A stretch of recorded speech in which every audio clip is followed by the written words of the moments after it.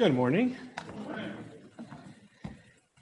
If I were to start a story with once upon a time, how would everyone expect that story to end? It's a valid question. If I were to start a story with once upon a time, how would you guys expect it to end? They lived happily ever after. How many times does this actually happen in life? How many times does this actually even happen in the scope of the Bible? We can maybe think of one example in the Old Testament, Job. But even then, we just get a quick snapshot at the end of his life where he had more kids and his riches were reinstated. And yes, that was a blessing, but he still went through the stress of the day-to-day. He still struggled with the day-to-day. But to me, that's the one that comes up with they lived happily ever after, as close as possible. But there's beauty in Scripture because of that.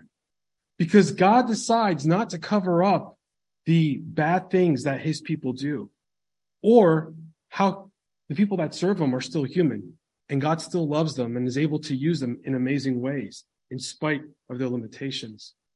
And before we jump into Jonah, I want to give two quick examples of this. Well-known examples, especially in the Old Testament. Let's take Moses, who was born into this crazy time where his people are slaves to Pharaoh. And not just that, Pharaoh just sent out a decree to kill all the babies, all the male babies. Yeah, he was born into this time. His life is at risk. His parents put him in a basket, ship him downriver, hoping for the best. And who gets a hold of him? Pharaoh's daughter. What a great setup to end, and he lived happily ever after, wouldn't it?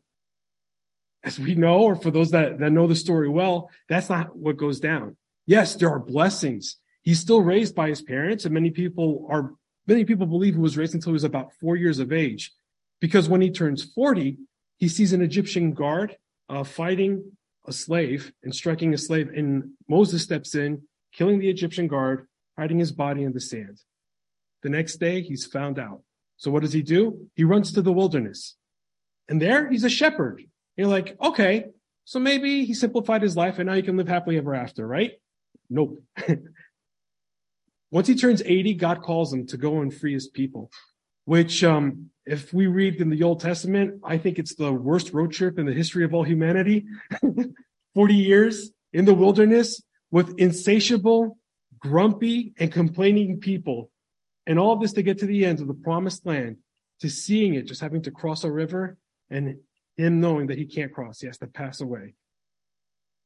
Another person that comes to mind is King David, being the smallest and the most neglected out of his family, where when Samuel asked, do you have any more sons? They're like, oh yeah, there's David. He's around here somewhere. Where is he?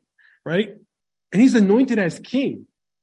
What a great setup once more for them to live happily ever after.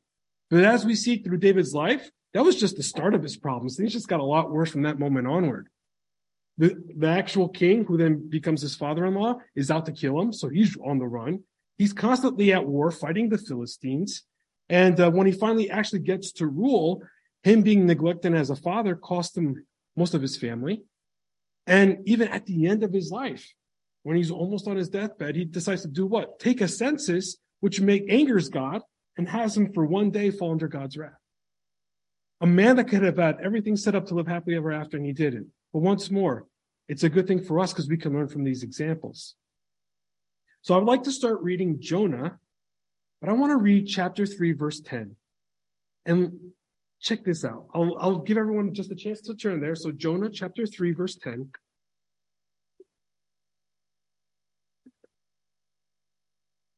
This says the word of God.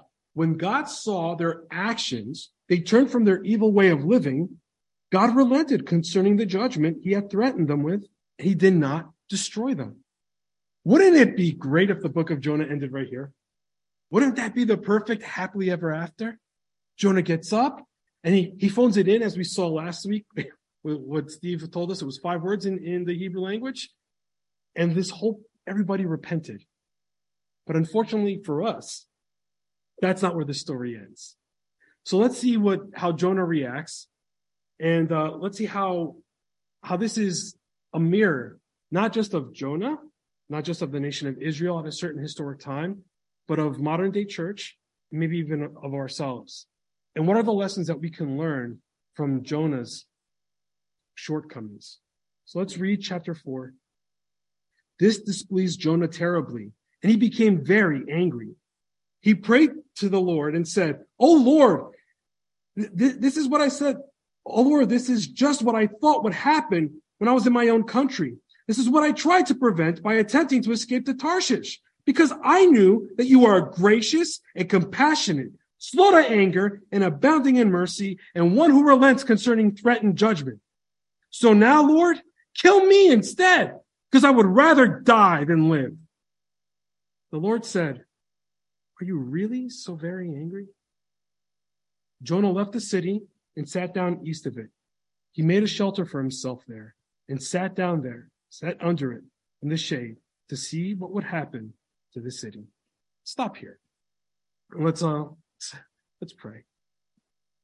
Dear God and Heavenly Father, we're thankful, Lord, that this morning we get to come here, we get to praise your name, but we also get to spend time in your word.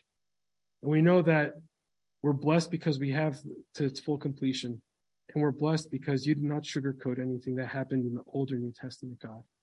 And as we're going to see that many times you have these narratives here as a warning to us and as a way for us to self-reflect. And God, we just ask that through the story of Jonah, that we can be less like Jonah and more like you. Lord, just thank and ask all of this in your Son's name, Jesus Christ. Amen. Last week, when Steve preached, he said how the book of Jonah was a mirror. And he specifically said a mirror to the church. And this is something that I have been thinking about for quite some time now. One, because it's one of Iris's favorite bedtime stories, so we read it quite often. But it's one that's quite shocking, because Jonah, after seeing God's mercy and God's love, forgetting about how much he has been merciful, God has been more merciful towards him, what does he do? Verse 5, we read that he left the city and he sat down east of it, made a shelter for himself there, and sat down under the shade to see what would happen to the city. He just simply sat back and was hoping that God would destroy the city. He sat back and he waited for the judgment to happen. How is this a reflection of the modern day church? Back in the early 2000s, this just made me sound really old, but back in the early 2000s, at least in Portugal, I'm going to be speaking of personal experience. There was this huge boom of talking about the end of times. It might have been also because of the Left Behind series that was just fresh off the presses, and everyone was just jumping onto that bandwagon. So there were a lot of sermons on Revelations, on Daniel, on 2 Thessalonians, on all of these well-known chapters. And there was one that had never kind of left my mind because of just how weird I thought it was and the twist that was given. And it was on Revelations chapter 20. And it started, they used the great white throne. I'm going to read that portion for everybody. It says the following: "Then I saw a large white throne and the one who was seated on it. The earth and the heaven fled from his presence, and no place was found for them. And I saw the dead, the great and the small, standing before the throne. Then books were opened, and another book was opened, the book of life. So the dead were judged by what was written in the books, according to their deeds. The sea gave up the dead that were in it, and death and Hades gave up the dead that were in it. And each one was judged according to his deeds. Then death and Hades were thrown into the lake of fire. This is the second death, the lake of fire. If anyone's name was not found written in the book of life, that person was thrown into the lake of fire." Now remember, more than one person speaking on this part in Revelations and saying for many Christians, this would be a bittersweet moment. Bitter because they would see loved ones and other people that they knew throughout their life being cast out to hell. But sweet because we would see God finally enact his judgment upon the sinners and upon people. And I know that might be true, but there is something that I feel like the church has done from the early 2000s onward, which was kind of use that as a weapon. It kind of used that to take a step back. When we think about the church, or when the world thinks about the church nowadays, do they think about the people that actually preach the word of God? Is that the public image of the church, big capital C? Is the public image of the church currently those that are loving and are willing to serve? Because for many years, that was a public image of the church. For many years, people saw the church as a sanctuary, as a place that they could come to feel protected, to feel safe. Is that what we allow the church to be today, with our own actions and with our own attitudes? I say this because it always shocked me how my grandparents decided to come to Christ. They were Catholic. They were devout Catholics. And my grandfather on my mother's side of the family, he was talking with his friend at the barbershop saying, hey, this Protestant church just opened up. And from what I hear, they actually read from the Bible and they give everybody a Bible. Do you want to go and see what they're talking about? And out of their curiosity for finally being able to read the Bible, they went. Being able to fact check what the preacher was saying, they went. And they accepted the Lord Jesus Christ as their Savior. My grandparents, my grandfather's side, from my father's side, something similar happened where they were going to present my aunt at the time who had been born. They were going to do the christening of her. And the priest said, oh, we've updated the Bible and some of our other books, so we're going to use these new books in the ceremony. He thought, update the Bible? What are you guys talking about? Isn't it supposed to be absolute truth? And that led him to going to the Protestant church because they actually preach from the Bible. They teach the truth that's in it. And that's what led him to accepting Christ and his whole family as well. Steve, when you said that Jonah is a snapshot of the church, doesn't it feel, if we're being honest with ourselves, that the church for a while now has been sitting back, just waiting for judgment to happen? That's how the world kind of views the church in today's light. And I'm not trying to be political here. I really am not. But the way that many Christians have acted publicly, it has given this idea that we're judgmental, we're grumpy people that hate people of the world. And that's not what God wants. And as we saw in the book of Jonah, that's not what God represents and not who God is. And Steve said something else last week, which I'm just building off of what Steve said, that many times Scripture is a mirror of ourselves. And I find Jonah being a mirror of myself. And I will give you guys a personal experience of something similar to this that happened in my life. It was about 3 years ago, and somebody close to me passed away. And I remember at the time, shortly after his passing, talking to family and friends, they said, hey, we have good news for you. This person, about a week before they passed, they accepted Christ as their Savior. And I felt so conflicted. And I had one of these moments that Jonah had where I was yelling at God and asking God, how? Why? Why such a cop-out? Somebody who throughout most of my life verbally abused me because of my faith. Somebody who would go out of their way to try to sabotage the things that we were doing. Go out of my way to just put down and ridicule and just show no support whatsoever. And now, just a week before he goes, he's saved, like it was nothing. And everyone's like, oh, you just have to forget everything that went on beforehand. And it was hard.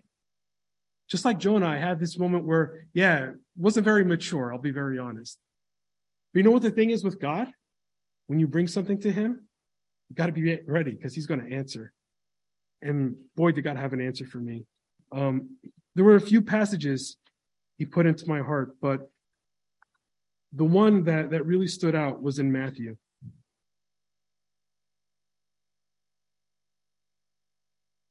Matthew chapter 20, the first 16 verses.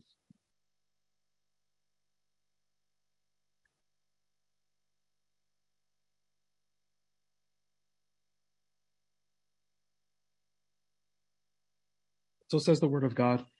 For the kingdom of heaven is like a landowner who went out early in the morning to hire workers for his vineyard. And after agreeing with the workers, the standard wage, or a denarius, or a day's wage, depending on your translation, he sent them into his vineyard. When it was about 9 o'clock in the morning, he went out again and saw others standing around in the marketplace without work. He said to them, you go into the vineyard too, and I will give you whatever is right. So they went. When he went out again about noon, And 3:00 that afternoon, he did the same thing. And about 5:00 that afternoon, he went out and found others standing around and said to them, "Why are you standing here all day without work?" They said to him, "Because no one hired us." He said to them, "You go and work in the vineyard too." When it was evening, the owner of the vineyard said to his manager, "Call the workers and give the pay, starting with the last hired until the first." When those hired about 5:00 came, each received the full day's pay. And when those hired first came, they thought that they would receive more. But each one also received the standard wage. When they received it, they began to complain against the landowner, saying, "These last fellows worked 1 hour, and you have made them equal to us, who bore the hardships and burning heat of the day." The landowner replied to one of them, "Friend, I'm not treating you unfairly. Didn't you agree with me to work for the standard wage? Take what is yours and go. I want to give to this last man the same as I gave to you. Am I not permitted to do what I want with those who belong to me? Are you envious because I am generous? So the last will be first, and the first will be last." Whereas many people would focus on this last part, that's not where God had me focus when I was going through this portion in my life. He had me look at the parable as a metaphor of the day-to-day. And whereas this person did pass away a week before they did accept the Christ a week before they passed, I have accepted Christ since a teenager. And that led to a lot of blessings in my life where I was actually able to work for the Lord. And something that God reminded me was, whereas other people are stressing about their future, since a very early age, I had promises to me from God that we read in the Bible, that I would have eternal life, that there were blessings for being a child of God. And better than all that, there are blessings in serving God. And I got to thinking about all the crazy things that I was able to accomplish through God and through serving him. When I was in my early 20s, I started a mime ministry, and living in the top of a mountain in the middle of a land where nobody really knows who we are, we were able to go into live television and use that to preach the gospel. Use a mime ministry to preach the gospel on live television during prime time. Not just that, even though Protestantism is a little bit more accepted right now in Portugal, because it's mostly Catholic, we weren't allowed to go to Catholic schools and preach and perform. And they allowed us to actually talk afterwards and preach the gospel message, something which is not normal. I was also able to be a part of a band that was able to work side by side with Teen Challenge. And for those of you that are not familiar, Teen Challenge is a ministry that started in New York to help homeless people and people that are struggling with drug abuse, and to rehabilitate them and to not just wean them off of the drugs, but to give them a job, to help them find work, but more important than all of that, to bring them to Christ. And we got to see many lives transformed working side by side with that ministry. Yes. Was it hard? Did it feel like a cop-out at times to myself personally? It did. But I forgot, much like Jonah forgot. We're not forced to serve God. It's a privilege that we have to serve God. We are privileged in that way, that we can use our gifts and our talents that he has given us since birth, or that we have acquired along the years, to serve him, to further his message of love, to further his message of mercy. Let's continue to read in Jonah, the rest of the chapter.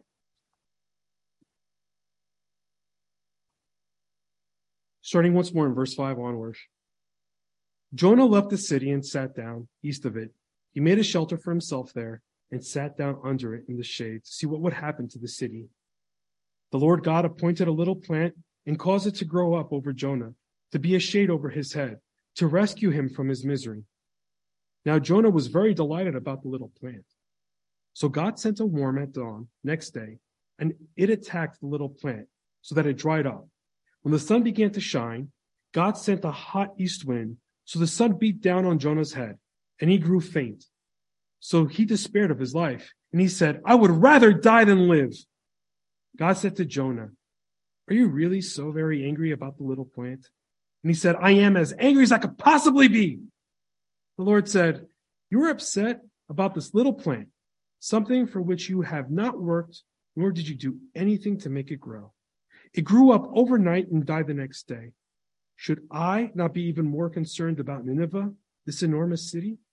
There are more than 120,000 people in it who do not know right from wrong, as well as many animals. It's funny the things that we get upset about in our day-to-day, isn't it? Sometimes something as simple as you're having your cup of coffee and you get those grounds that are at the bottom of the cup. For some people, that's enough. For some people, it's just going to work and having to go into 22 and dealing with that traffic on a day-to-day basis. Or just something that your kids did right before you left the house, or you just had a rough night. And it seems like it throws our whole day out of whack. And it seems like everything is ruined from that point onward. Being very dramatic, aren't we? Much like Jonah is. But it's funny, we give importance to all those things on the day-to-day. But many times we don't give importance to the things that God gives importance to. God was more worried about these 120,000 people that were in this city, in spite of how terrible the city was. Which just goes to show that the people that talk about a wrathful, a vengeful, horrible God in the Old Testament totally missed the picture. Because here's an example of people that are not even his people. And he's showing grace, mercy, and compassion. Not just that, though. Jonah forgot that God has been gracious and merciful with him, too. In the beginning of the story, he runs away from God as far as he can, to not have to put up with God's will, to not have to do what God wants him to do. God sends a storm to call him back, and you would think after having a near-death experience in the belly of that fish, that would be a life-changing moment for him. That would be, all right, from this moment onward, I'm just going to serve God, I'm going to do things the right way. That's not what happens. Shortly after a great victory, the city being spared, he has a great defeat with his attitude. And to go back to the example of the church, maybe we've forgotten that much like Jonah, God has forgiven us immensely as well. Ephesians chapter 2, we read this. And although you were dead in your transgressions and sins in which you formerly lived, according to this world's present path, according to the ruler of the kingdom of the air, the ruler of the spirit that is now energizing the sons of disobedience, among whom all of us also formerly lived out our lives in the cravings of our flesh, indulging the desires of the flesh and the mind, and were by nature children of wrath, even as the rest. We forget that we weren't always saved. I think the church has forgotten that we weren't always in God's good grace. We were just like the people of the world. Now, for some of us, like myself included, where we grew up in the pews, we might have not seen this big transformation of a before and an after like many generations before us. Because we hear some of those gospel stories, some of those coming to Jesus moments that people have had in their life, and they're extraordinary. And we feel maybe ours isn't as impressive, or maybe God didn't really save us from anything that bad. But I would even challenge this thought. Think about the people that you grew up with. People that were your friends when you were a teenager in school, when you were in your mid-20s, and look at their life now and compare your life with their life. But many of us can point to people that have died, whether of overdose, whether of an accident for being in the wrong place in the wrong time. Other people may be arrested. And it's not hard to see by obeying God how he has saved us from terrible lifestyle because of people living in their own flesh and having to pay for the consequences of that. We've been forgiven much, and by obeying God, we're spared from much heartache and much problems in life. But the biggest thing is that we did nothing to deserve that, other than accept the Lord Jesus Christ as our Savior. Ephesians 2:4 goes on to say, but God, being rich in mercy, because of his great love with which he loved us, even though we were dead in transgressions, made us alive together with Christ. By grace you are saved. And he raised us up with him and seated us with him in his heavenly realms in Christ Jesus, to demonstrate in the coming ages that surpassing wealth of his grace in his kindness toward us in Christ Jesus. For by grace you are saved through faith. And this is not from yourselves, it is the gift of God. It is not from works, so that no one can boast. For we are his workmanship, having been created in Christ Jesus for good works, that God prepared beforehand, so that we may do them. We were in the same boat as the people in the world are right now. But God, was the one who decided to intervene. He sent his son. John 3:16 is like the perfect verse for that, right? For God so loved the world that he gave his only begotten son, that whoever believes in him shall not perish, but have everlasting life. But God is the reason why we're standing here this morning. It's by God's grace, by God's mercy, and by God's love. And it's the same grace, mercy, and love that he wants to show the people of the world. We tend to forget the people in the world are not our enemies. They're souls that are to be won for Christ. There are people who we should be preaching the gospel to because we are in the same boat as they are. And if you're here this morning and you haven't accepted the Lord Jesus Christ as your Savior, I'll tell you this right now, there's no better time. And if you think that you've done so much wrong in your life that the minute you step foot in a church, if you're listening to this online, or if that's how you think, or the minute that you go to some meeting that you will like instantly combust, because I've heard a lot of people say that recently. If you look at the people of Nineveh, we're not sure what their sin was. They were exceedingly violent. And many people that have studied the Bible, that have studied in much greater length than I have, say that beyond brutality and sexual immorality and a bunch of other things that it's better not to say up here, God still wanted to save them. No matter how wrong you think you've done, how much wrong or how evil you think you are, God still loves you. And he still wants to save you from eternal damnation. And you don't have to do much, because people think that they can buy their salvation. You can't. People think that they can do things to earn their salvation. You can't. The only thing you have to do is confess your sin to the Lord Jesus Christ. Confess him as your Savior, as your personal Savior. Your life will change. Will it be a happily ever after? Can't promise that. But it will be a changing point in your life, and it will be something great. Let's pray. Dear God, once more, we're thankful for your word, Lord. We're thankful that you don't mince your words and that you show us, even in the case of Jonah, how you're so quick to forget his grace, your grace and mercy that you have given him. And God, we pray that, especially throughout this week, we can look for ways to show the people around us how much you love them, how much you care for them, and how much you want to save them. May people, when they think of us as Christians, as believers, may not think that we are grumpy, judgmental people, but that they may see us as your sons and daughters, and that we are willing to try to win their lives for Christ. And Lord, if there's someone here this morning that hasn't accepted you as their Lord and Savior, we pray that this may be the time, that this may be the hour. Because we know that what we read in Revelations, even though it is in the future, we see the signs on our day-to-day with wars and rumors of wars, and we know that things are leading up to Christ's second coming. But God, we just pray that people closest to us may hear your word and accept you as the Lord and Savior. Just thank and ask all of this in your Son's name, Jesus Christ. Amen.